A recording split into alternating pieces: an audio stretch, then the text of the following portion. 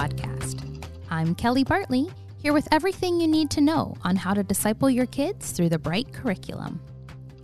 Today, we'll be talking about the 10 Commandments. Visit brightcurriculum.com for more information.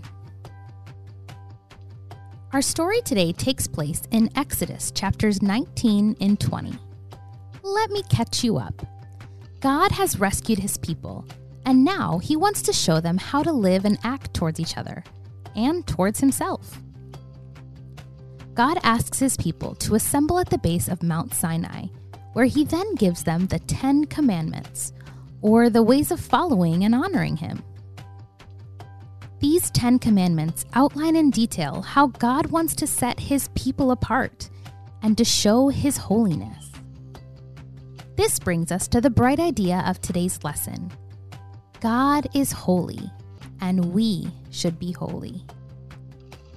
Our kids will ask us big questions about a story like this, and they might not be the ones we expect.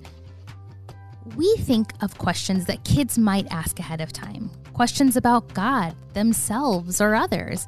We call these the he, we, me questions. Some of the questions we'll address are, what does it mean that God is holy? Why should we want to imitate God's holiness? Why should holiness matter to me? Every lesson of Bright has a cultural connection. You might be surprised to hear how we connect the 10 Commandments to online behavior. But social media interaction and video viewing has drastically increased among preteens and teens. Social media has been prevalent with young people for the last 5 years. But even in the last 2 years, the number of young people who view online videos every day has doubled, going from 24% to 56% among 8 to 12-year-olds.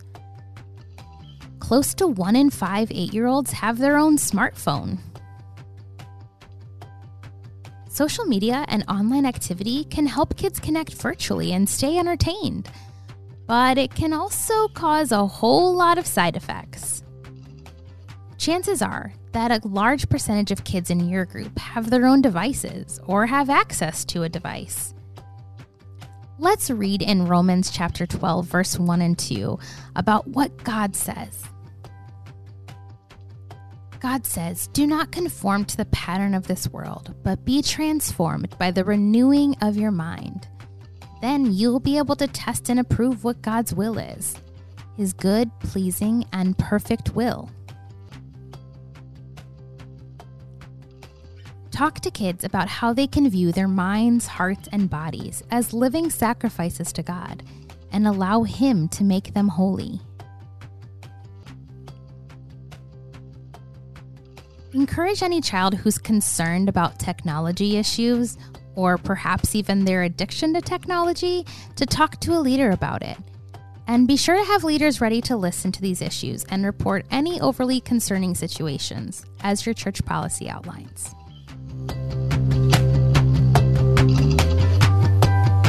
Getting back to our story. Odds are most of your kids might think they already know this story. It's important we don't make assumptions about our kids' biblical literacy. We know that spiritual conversations are becoming less and less common at home. In fact, research suggests that church kids are truthfully only coming 1.7 times a month. But child discipleship means walking each child through what God might be saying to them, especially with more popular stories like the 10 Commandments. God gave the Israelites the 10 Commandments because he wanted to show them that he was holy and he desired for them to live in a holy manner. These 10 Commandments are ways that God wants us to live. And by following them, our lives will begin to be shaped into a more holy way of living. God created us in his image, and because he is holy, we can be holy. The 10 Commandments basically boil down to loving God with all of your heart, honoring him and no one else, respecting his name, and how to love others and interact with people. Because when we love and respect God, we also desire to love and respect others. God created us in His image, and because He is holy, He expects us to be holy. When you begin applying the 10 Commandments in your life, it basically boils down to loving God and loving others. In fact, that's what Jesus said when He was asked, what's the greatest commandment?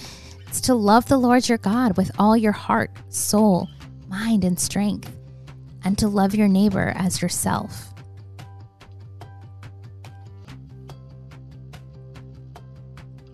God is holy, and we can be holy like Him. You, as a leader, get the opportunity to set an example for the kids in your context of what it means to be a holy follower of God. Thanks for listening. See you next week. The Bright Kids Leader Podcast is powered by Awana.